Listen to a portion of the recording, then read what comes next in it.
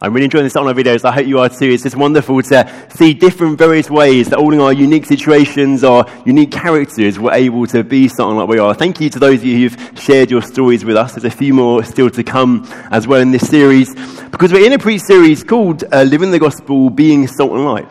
We're talking about how can you and I, in our daily lives, live out who we are as Christians, as salt and light, and in that show people Jesus. Invite people to become followers of Jesus alongside ourselves. And so we've looked at things like gospel welcome and suffering and character and signs and wonders. And today we're going to tackle a different topic. Today we're going to talk about gospel community, or we could say church as family. And I know what you might be thinking now. You might be thinking, well, is that actually really relevant to thinking about mission, to telling other people about Jesus? You might even think, actually, isn't gospel community, church as family, isn't that a distraction from getting out there and telling people about Jesus? Doesn't it stop us from going on mission? Well, I don't think it does. I don't think Jesus thinks it does. And we're going to look at some stuff that Jesus said today, which I think shows that he knew that gospel community, church as family, is actually vital to being involved in the mission that he has called us to be involved in. You see, when it comes to mission, to telling people about Jesus, we tend to think only of the invitation. We focus purely on the invitation, and we don't think about the thing we're inviting them to. We think about the invitation as the going out, telling people, and then the event as being church community together. And so we focus on getting the invitation just right. And you want the right words, the right design. You want to send it at the right time to the right place so people are going to respond to it well. And we're hoping that will draw people in. But often, actually the most effective invitation is not being told about something. It's seeing something. Often the best invitation to an event is to actually see the event itself. Now I have a bit of confession to make. I'm not a very social person. I love you all dearly, but I'm quite introverted. I like my space. I'm not a huge fan of big groups of people. And I'm, not a social person. That means, to be honest, if you invite me to a party, my instinct will be that I don't want to come. I'm so very conscious I was at a party in this building last night, so please listen to the whole of what I say to reassure you. My honest truth is, the instinct will be that I don't want to go, but I also know that when I get there, more often than not, I will really enjoy it, and I'll be really glad that I went. The best kind of thing to convince me that a party is somewhere I want to be is to actually be there. Often the thing itself, seeing it, experiencing it, is the best invitation you can give. And I think in mission we need to think about both the invitation and the event, because sometimes the event is the thing that most powerfully draws people in. And of course this is a flawed picture, a flawed analogy, because the best parts of the event are already done. We don't do them. Jesus has done it. He's paid the price for our sins. We can be forgiven. We can be adopted by God. All of that is there. But church community, church as family, is one of the gospel blessings we get from responding to Jesus. It's part of God's plan in saving us. And I think it's part of God's plan to help people see the goodness of the gospel, to invite them in, to draw them in. And so for us, getting church as family right is really important if we want to be a family who are inviting other people to come and follow Jesus with us. So what I want to do this morning is just to take a look at what Jesus says about this. We're going to do two things. We're going to look at what does Jesus say about gospel and community and mission. And then we're going to ask, on the basis of what he said, how do you and I live that out in our lives? How do we become the kind of community that Jesus seems to call us to be? And so to look at what Jesus says, we're going to go to John 13. John is one of the accounts in the Bible of Jesus' life and death and resurrection. And when you reach chapter 13 of John's Gospel, you reach quite a turning point. The first 12 chapters have covered a few years of Jesus' life. He's gone around healing people, preaching, telling people about God the Father, inviting them to follow him. At chapter 13, we reach the night that Jesus will be betrayed. And the whole rest of the gospel, up to 21, covers the next kind of few days of his life and his death and his resurrection. It's a really key point. And we've seen at the beginning of chapter 13, Jesus, as he gathers with his disciples at the Last Supper, he washes the feet of his disciples. And then he predicts the fact that Judas, one of his followers, is going to betray him and hand him over to the authorities. And Judas goes out, and Jesus knows that at that point, the ball is rolling. He knows the inevitable consequences that happen now that Judas has gone to betray him. And that's where we pick up the story, as he now talks to the rest of the disciples who are there with him. This is verse 33 in John 13. Little children, yet a little while I am with you. You will seek me, and just as I said to the Jews, so now I also say to you, where I am going, you cannot come. A new commandment I give to you, that you love one another. Just as I have loved you, you also are to love one another. By this, all people will know that you are my disciples, if you have love for one another. Jesus starts with the warning that he's soon about to leave them and that they can't yet follow where he's going. He knows that because Judas is gone, he'll be handed over to the authorities, that he will be executed, that he'll raise from the dead, he'll return to be with God the Father a little bit later. And he says that at the moment, they can't follow where he goes. That situation will change. In a few verses' time, he's going to tell Peter that he can't follow him immediately, but he will follow him later. And just afterwards in chapter 14 is where Jesus is talking about this, and he says he is the way and the truth and the life. He's not saying you can never follow where he's going. He's just saying he knows he has to walk that path first. He goes ahead of them, and they can only, and we can only follow later. And as Jesus thinks about the fact that he's going to go, and they will be left, he gives them this new command, this new instruction.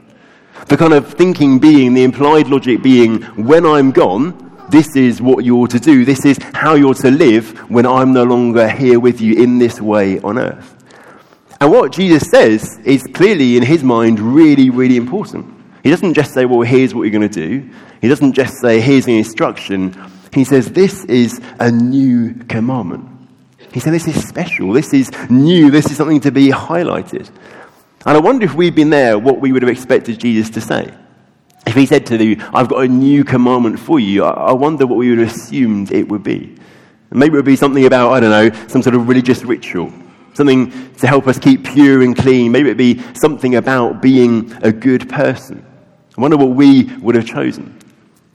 And I think sometimes what Jesus said actually might be quite a surprise to us. He says this new commandment, the thing you're to value, to investing when I'm gone, the thing which I'm marking out as most important here is that you love one another.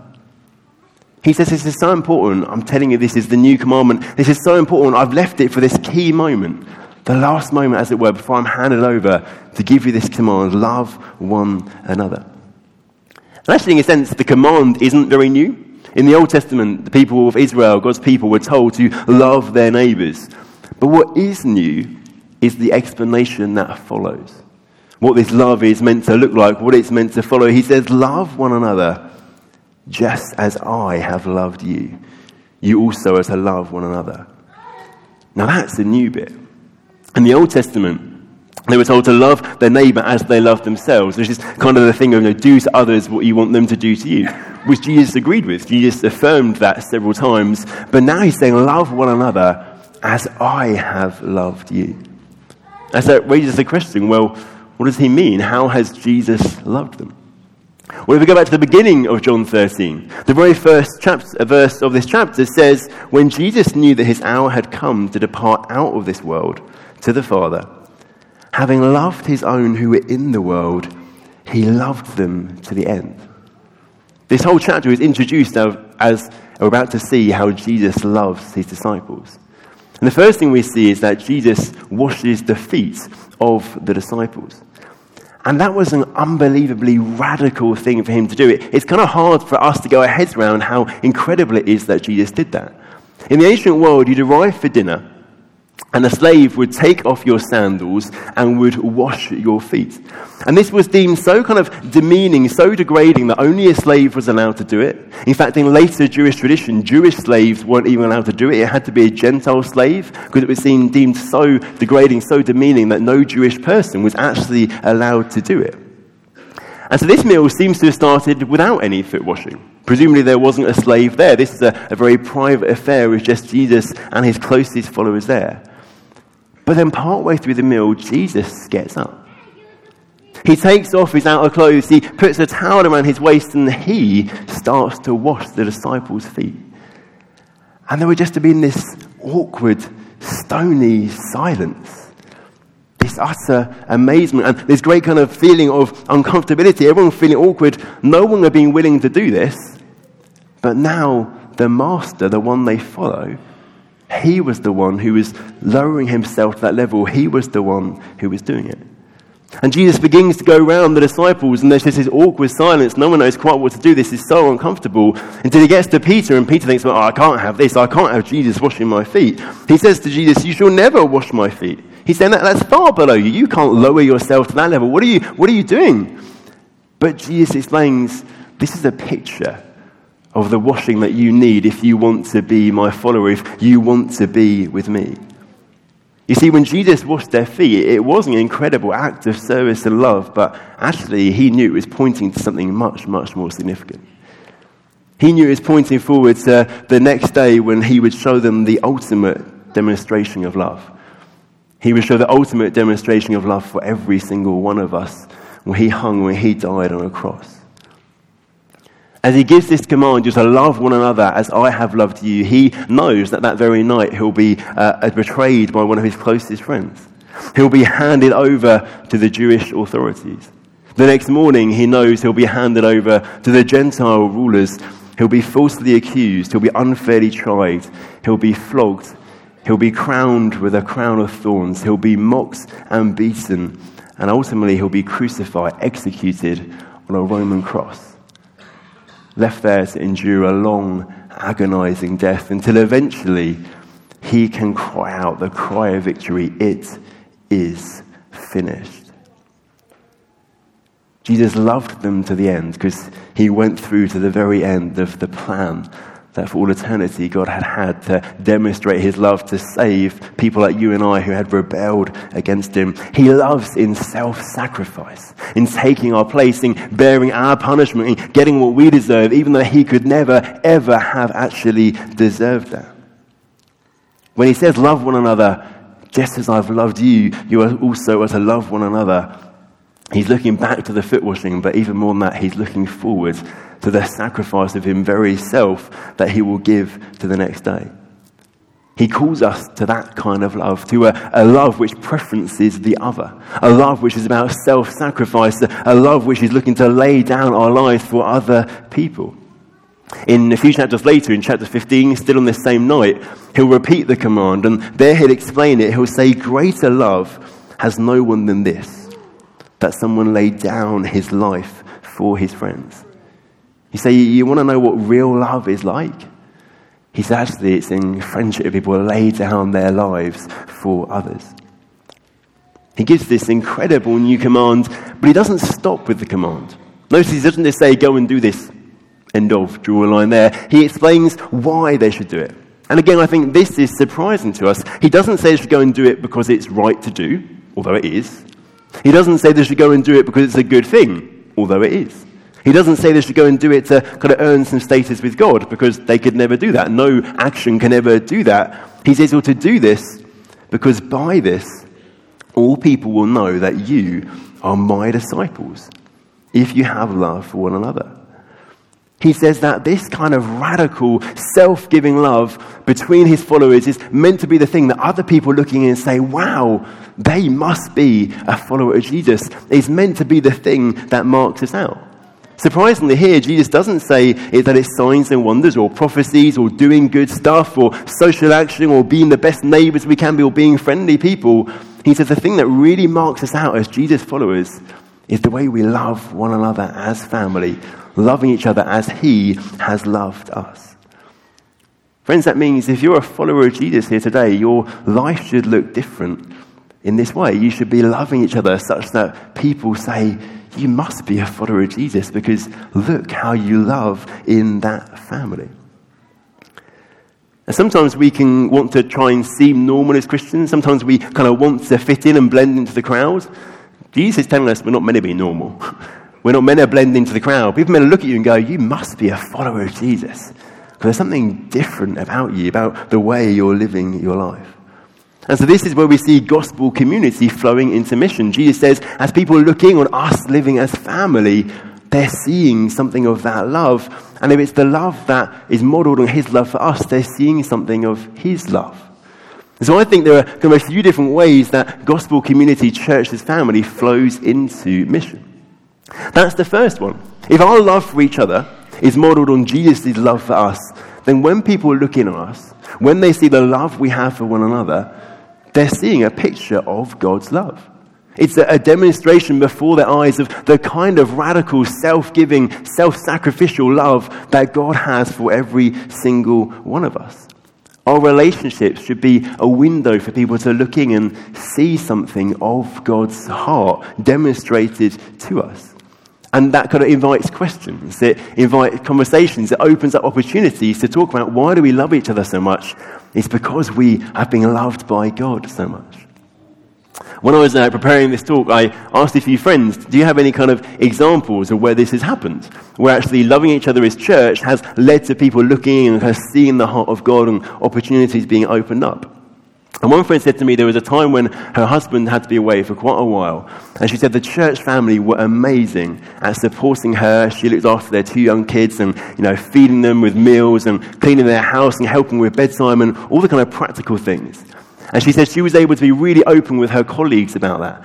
And that her colleagues were just really amazed. And it opened up all these opportunities to talk about why we live as family in that way. She said she could talk with these people. She even got to pray with some of her colleagues on the basis of having talked about what it means to be church as family. This is a wonderful opportunity to show people something of God's heart and to open up the opportunity to begin to tell them about Jesus. Community illustrates for us God's love. But then also I think community and mission link because community is attractive. In the heart of every human being is a desire to love and to be loved. We're hardwired to need human community. You see that back in Genesis 2, the story of creation with Adam in the garden. There's this perfect world, beautiful garden, everything is perfect and Adam's there, but God notices one thing isn't perfect. The thing that isn't perfect is that he is on his own. Actually, he's been created for human community, and that's why God creates Eve, and that's why human community starts at that point. Every one of us has a right and legitimate God-given need for human community, for human love. I think you see that in things like the Friends phenomenon. The TV program Friends, which still is really popular, has kind of had a whole resurgence, actually. Now it's gone on Netflix. The reason that has resonated for decades now so deeply is all of us kind of are attracted to the idea of such a sense of community because our hearts are wired to want that and to need that. So when people are looking and see the kind of church community we are, see us living as family, it's an attractive thing to people. Because God's put a desire in every human heart for close, intimate human community. And then the final way I'll talk about, there are lots of ways I think that gospel community flows into mission, is that community creates plausibility. By which I mean community makes it possible to be a follower of Jesus even when it's hard, because being a follower of Jesus is hard. Jesus says that to follow him is to deny yourself, to take up your cross, and to follow him. That doesn't sound very comfortable. It's not meant to be comfortable. Christian life, I'm sorry, it isn't meant to be easy. Christian life will be costly and painful and difficult. To become a Christian is to say that Jesus is Lord. And many people don't like that. For some people, following Jesus will mean losing friends, mean losing family, relationships, status, opportunities, jobs, all kind of things. But Jesus promises that we might have to leave behind all sorts of people and things in this life to follow him. But then he makes this amazing promise that in this life and in the age to come, he will restore to us all those things. He says if you leave brothers and mothers and sisters, he will give you in this age and the age to come brothers and mothers and sisters. And church family is part of how he does that. Us being a community together, loving each other, caring for one another, is meant to make it plausible to follow Jesus, even when it's really costly, even when it means losing other community, losing other family, or the possibility of other family. Church community is part of God's plan to make the mission work, as it were, to make things fit together, work together. So I think we can see, both in what Jesus says, that community, being community, church as family, is really important to mission. It's not a distraction. Actually, it's part of God's plan. It's one of the many ways that he wants us to be involved in inviting other people to come and to follow Jesus. So that's the case. The next obvious, important question we need to ask is, well, how do we begin to live as that kind of community? How do you actually live a life that puts that command to love each other, Jesus followers, as Jesus has loved us into action? What might it look like for us today? In a sense, we're saying, how do we get that event right? So as well as thinking about the invitation, we're thinking about our part of the event that people might look in and want to come and take part in it. Well, there are so many things that could be said here. We could do a whole series probably on what it means to live out this command, on what it means to live as this kind of community. But there are, I think, 3 things that I want to share, which I guess just are the things I felt God highlights to me as biblical principles as I prepared for this. The first one is about sharing burdens. In Galatians 6, the Apostle Paul is writing to a bunch of churches in Asia Minor, and he says, bear one another's burdens, and so fulfill the law of Christ. He's saying we're called to be the kind of family who bear each other's burdens, who carry the weights of others, who walk alongside and support. And when things are difficult, we're arm in arm, encouraging, bearing those difficulties with other people. Notice he says we do that and we fulfill the law of Christ. He may actually be thinking of this commandment in John 13, probably think it's something broader, but John 13 would be in there as part of the law of Christ. He's saying the way you fulfill that is by bearing each other's burdens. And this should be a big part of what it means for us to be community, for us to be family. That actually when we have burdens, we're sharing them, we're helping each other, bearing them together. But to be honest, that can be something many of us find hard. We find it hard to admit that we have burdens, let alone to share them with other people. Sometimes we're a lot quicker to want to bear the burdens of other people than we are to want to allow them to bear our burdens. And that's because we live in a culture around us which kind of prizes self-reliance. The idea that we're autonomous individuals, we're people on our own, and we can do okay on our own, we don't need people to help us. That's kind of a pride thing in our culture, that actually you should be able to cope on your own and keep going. But the Bible knows the reality is we all have burdens. We're all weak. None of us can get by on our own. We need the help of others. We need the support and the love and the strength of other people. And so, God rescues us and puts us into a family where we can do that. And so actually the first kind of real step to bearing burdens and to loving each other as Jesus has loved us is just to have the humility to recognize that on our own we're not okay. We all have times in life, we all have things in life where we need other people to help us and support us. To recognize it's okay to have burdens to share and it's okay to share them. And so we need actually to be okay to burden other people. Often, we kind of say something to someone, we tell someone what's going on in our lives and we say, I'm so sorry to put this on you. Don't be. You're called to bear each other's burdens. That's what we're called to do as church family together. We're meant to burden each other. And actually as we do that, we remind ourselves that actually my identity is rooted in Christ. My identity is not based on how well I can cope on my own. My identity is rooted in the fact that God loves me and has adopted me, and therefore I can be comfortable and confident to share I'm really not doing okay. Because it doesn't change who I am. God still loves me, people will still love me, but actually also He's put people there to help me. And if it's okay to burden others, then also we've got to be okay with other people burdening us. I kind of try and have this attitude of burden me, because I'm going to burden you. It's a mutual thing. It's a two-way thing. It's burden bearing, burden sharing, and we want to do it both ways for all of us. That means learning to impose on people and learning to let people impose on you. Sharing burdens will sometimes mean kind of pushing in, imposing, but if you want to be able to do that, you also need to be allowing other people to be able to do that to you. And that will be costly sometimes. It will mean people interrupt. It will mean people slightly get in the way of our plans. But surely loving each other as Jesus has loved us will be costly. The way Jesus loved us was incredibly costly to Him. And so the impact of loving each other in that way for us should be costly on us. And burden carrying can be in all sorts of different ways. It might be emotional, walking alongside as people are carrying pain, working through things. It might be in really practical ways, getting involved in helping them with various difficult practical stuff they've got to do. It might be financial, actually. It might be of a financial need and you're able to support in that way and to bear a burden, to help with that burden as well. And this is something I think I've become, or I'm becoming better at, but it's something I've definitely seen I have to grow into. This is not instinctive for us, I think, in our culture. It doesn't always feel comfortable, but actually it's a choice you make. You have to make the choice to be okay to burden others, and make the choice to be okay to be burdened. I've had to make the choice to recognize it's okay to impose myself on other people. That actually the times I've randomly turned up at my friend's house, or the times that I've randomly said I'm staying here overnight, or whatever it might be, I've called them up late at night, that actually it's okay to do that. But also I've had to make the choice of, even as I'm someone who's very planned, and most minutes and most days are planned and I know what I want to be doing, I've made the choice that actually if a friend needs me, I'm okay to be burdened by them. I'm okay to be imposed upon by them. They can call any time. They can come to my house when they need to. I had a friend who was in a horrible housing situation, so they came to live with us for a few months until they could get that sorted. It was a bit of an imposition. I have my own living room. I like my own space. I'm not social, I told you. They were there a lot. But you know what? I was able to love them like Jesus loves me.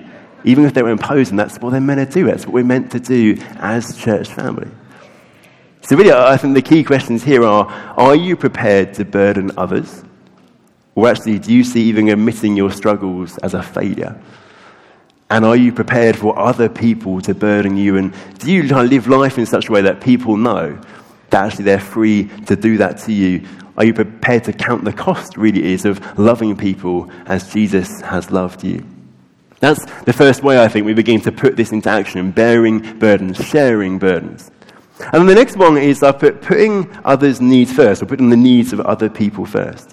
Jesus says, love as I have loved you, which is this love where he put our needs before his own. He thought about what we needed. He acted in our interest to help us.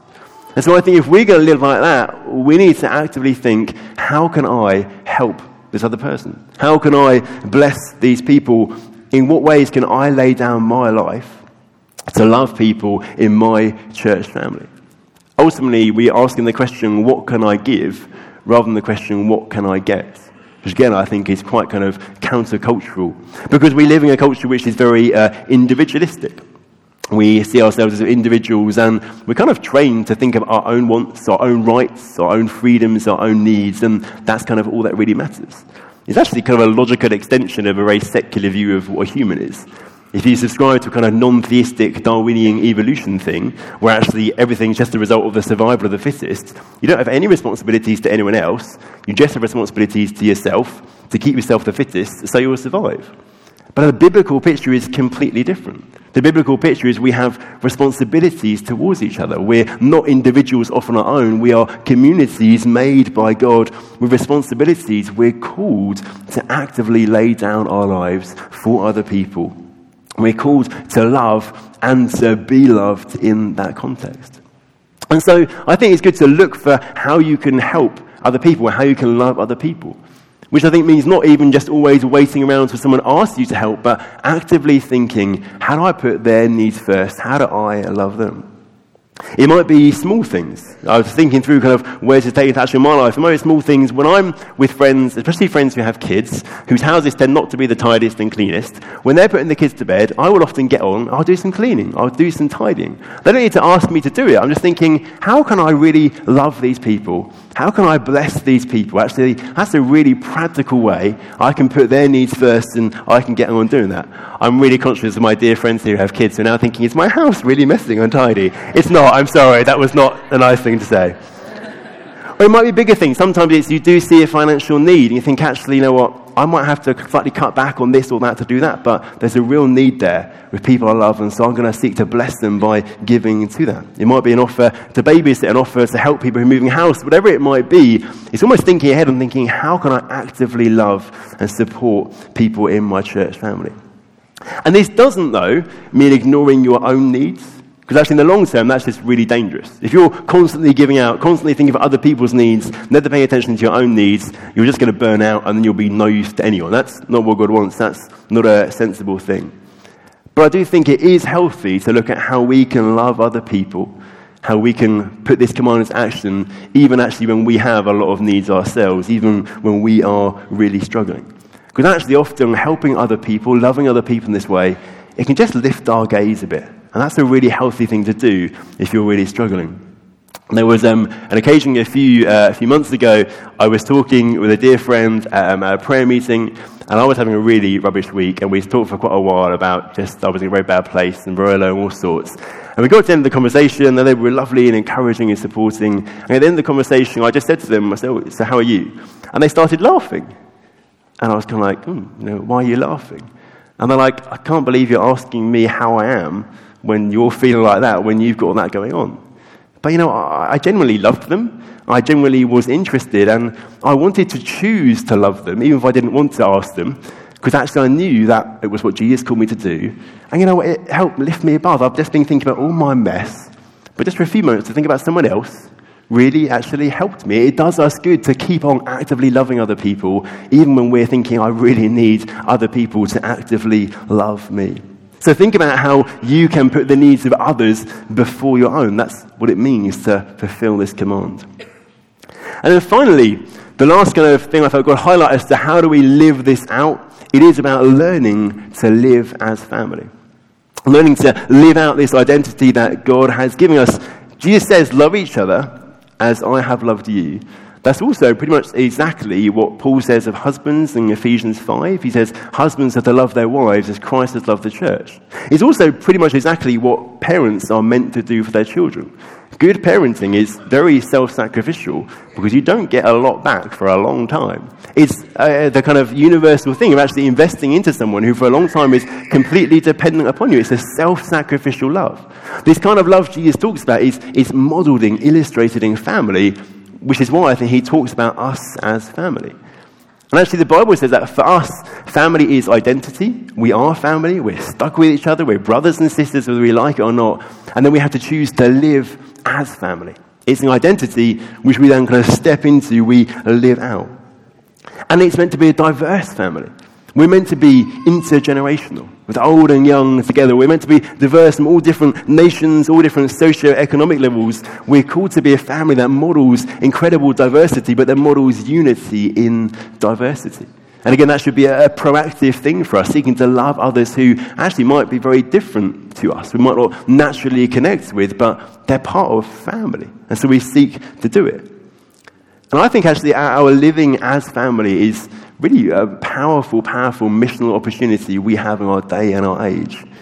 We're living in a society of broken families. We're surrounded by people who've had incredibly painful experiences of family and are longing just for a place where they'll be accepted and loved and where legitimate God-given needs that are put in their heart by God can be met. And actually, we're the kind of community where anybody who becomes a follower of Jesus can experience that. I believe God has made the church as family an answer to so much of the brokenness that people experience in the world around us.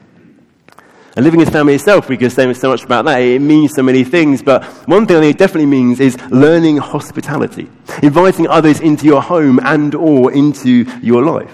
And it's interesting that Scripture links this command to love one another with hospitality. So in Romans 12, which is where the Apostle Paul is writing to churches in Rome, and he's explained all the stuff God's done for us, and then he moves on to how we live in chapter 12. He says, let love be genuine. Abhor what is evil, hold fast to what is good, love one another with brotherly affection. Just like John 13, he talks about various outworkings of that, and then he says, contribute to the needs of the saints, financial support, and seek to show hospitality. He's saying one of the ways you love one another with brotherly affection is by showing hospitality. And he doesn't just say show this, he says seek to show it. The word there actually kind of means pursue, it means chase after. There's real energy. He's saying don't sit around and show hospitality to get the chance. Pursue it, seek it, show or get hold of the opportunities to do this. Or the Apostle Peter, in his letter, he says, above all, keep loving one another earnestly, since love covers a multitude of sins. Show hospitality to one another without grumbling. He says, love one another earnestly, and part of how you do that is you show hospitality to each other, and you don't just do it, you do it without grumbling. That's the real challenge. You do it willingly, you do it gladly, not reluctantly. And all of us can do this. You might think you're not very gifted to be very hospitable. You might think, I don't have the kind of material resources, the money or the house, the space, whatever it might be. But hospitality, I think, starts in a heart attitude. It's a heart attitude of welcoming people in, of welcoming in rather than kind of pushing away. And so there's different ways that different ones of us will do that. It might be that actually you are hospitable when you're at other people's house. It doesn't have to be happy at your house, but actually when you're there, you're being family together, you're playing your part, you're mucking in, you're getting involved and kind of playing your role. And it's helpful to distinguish hospitality from entertaining. The Bible talks a lot about hospitality, whereas we in our culture often talk about entertaining. You have people around and you're entertaining your guests, and that's not wrong, and that's lovely to do sometimes. But actually, as family, it's hospitality. Entertaining is how can I entertain you? It's focused purely on you. Hospitality is we're just family together. We're in this thing together. We're just loving one another and being together in that. So how can you welcome people into your life, into your house it might be, or just into what you're doing? How can you play your part in hospitality? And often this sounds very overwhelming and daunting to us, but really it can, the simplest way, just mean do what you normally do, but do it with other people. What are the areas of your life where you do things, you spend time, where you could have other people come and join with you, be alongside you in that? And something I know for me in my friendships, my experience with church and family, and especially someone who's single and doesn't have their own nuclear family unit, the most precious times to me often are not the times when I feel these people are really trying to entertain me and putting on a lavish feast for me. Actually, it's the days when we say, what should we do today? Let's go and, return some library books, as we did. Let's paint this room, let's whatever it might be. It's the really relaxed kind of doing normal stuff, but doing it together. It means so much. That means family. That means hospitality. So Salt and Light includes gospel community. Us being the kind of community God has called us to be is vital to us then being on the mission and fulfilling the mission that Jesus has called us to play a part. Investing in our relationships with one another helps us because people look in and they see the love of God exhibited, made an example amongst us, and it opens up opportunities to talk with people, to show them God's love. People are looking and they're attracted to the idea of community because every human heart longs for this. Every human heart is made for this. And people are looking and if they're thinking, if I choose to follow this Jesus, it's going to cost me everything. They're also thinking, but I'm going to get a family who will love me and support me. There is plausibility to the idea of following Jesus. So I want to leave you with the question, what action are you going to take? What is it that you as an individual or a couple of family are going to do to put this into action? It might be you're thinking, I want to do this, but I don't feel very rooted in the church family. How do I get to know some people? You might want to think about joining a Connect group, one of our midweek groups. I know we do sign up in September, but you can join at any point. So just head to the info desk today out in Coffee Box if you want to learn more about that. Find a group, and that's a great way of getting to know some people. But leave this place today thinking, what am I going to do? How am I going to put this into action? And I want to leave you also to pray. I'm going to hand over to Paul actually so he can lead into that and to pray in some groups. And I want to encourage you to pray the Holy Spirit would help you in this and pray there will be gospel fruitfulness from this. So over to you, Paul.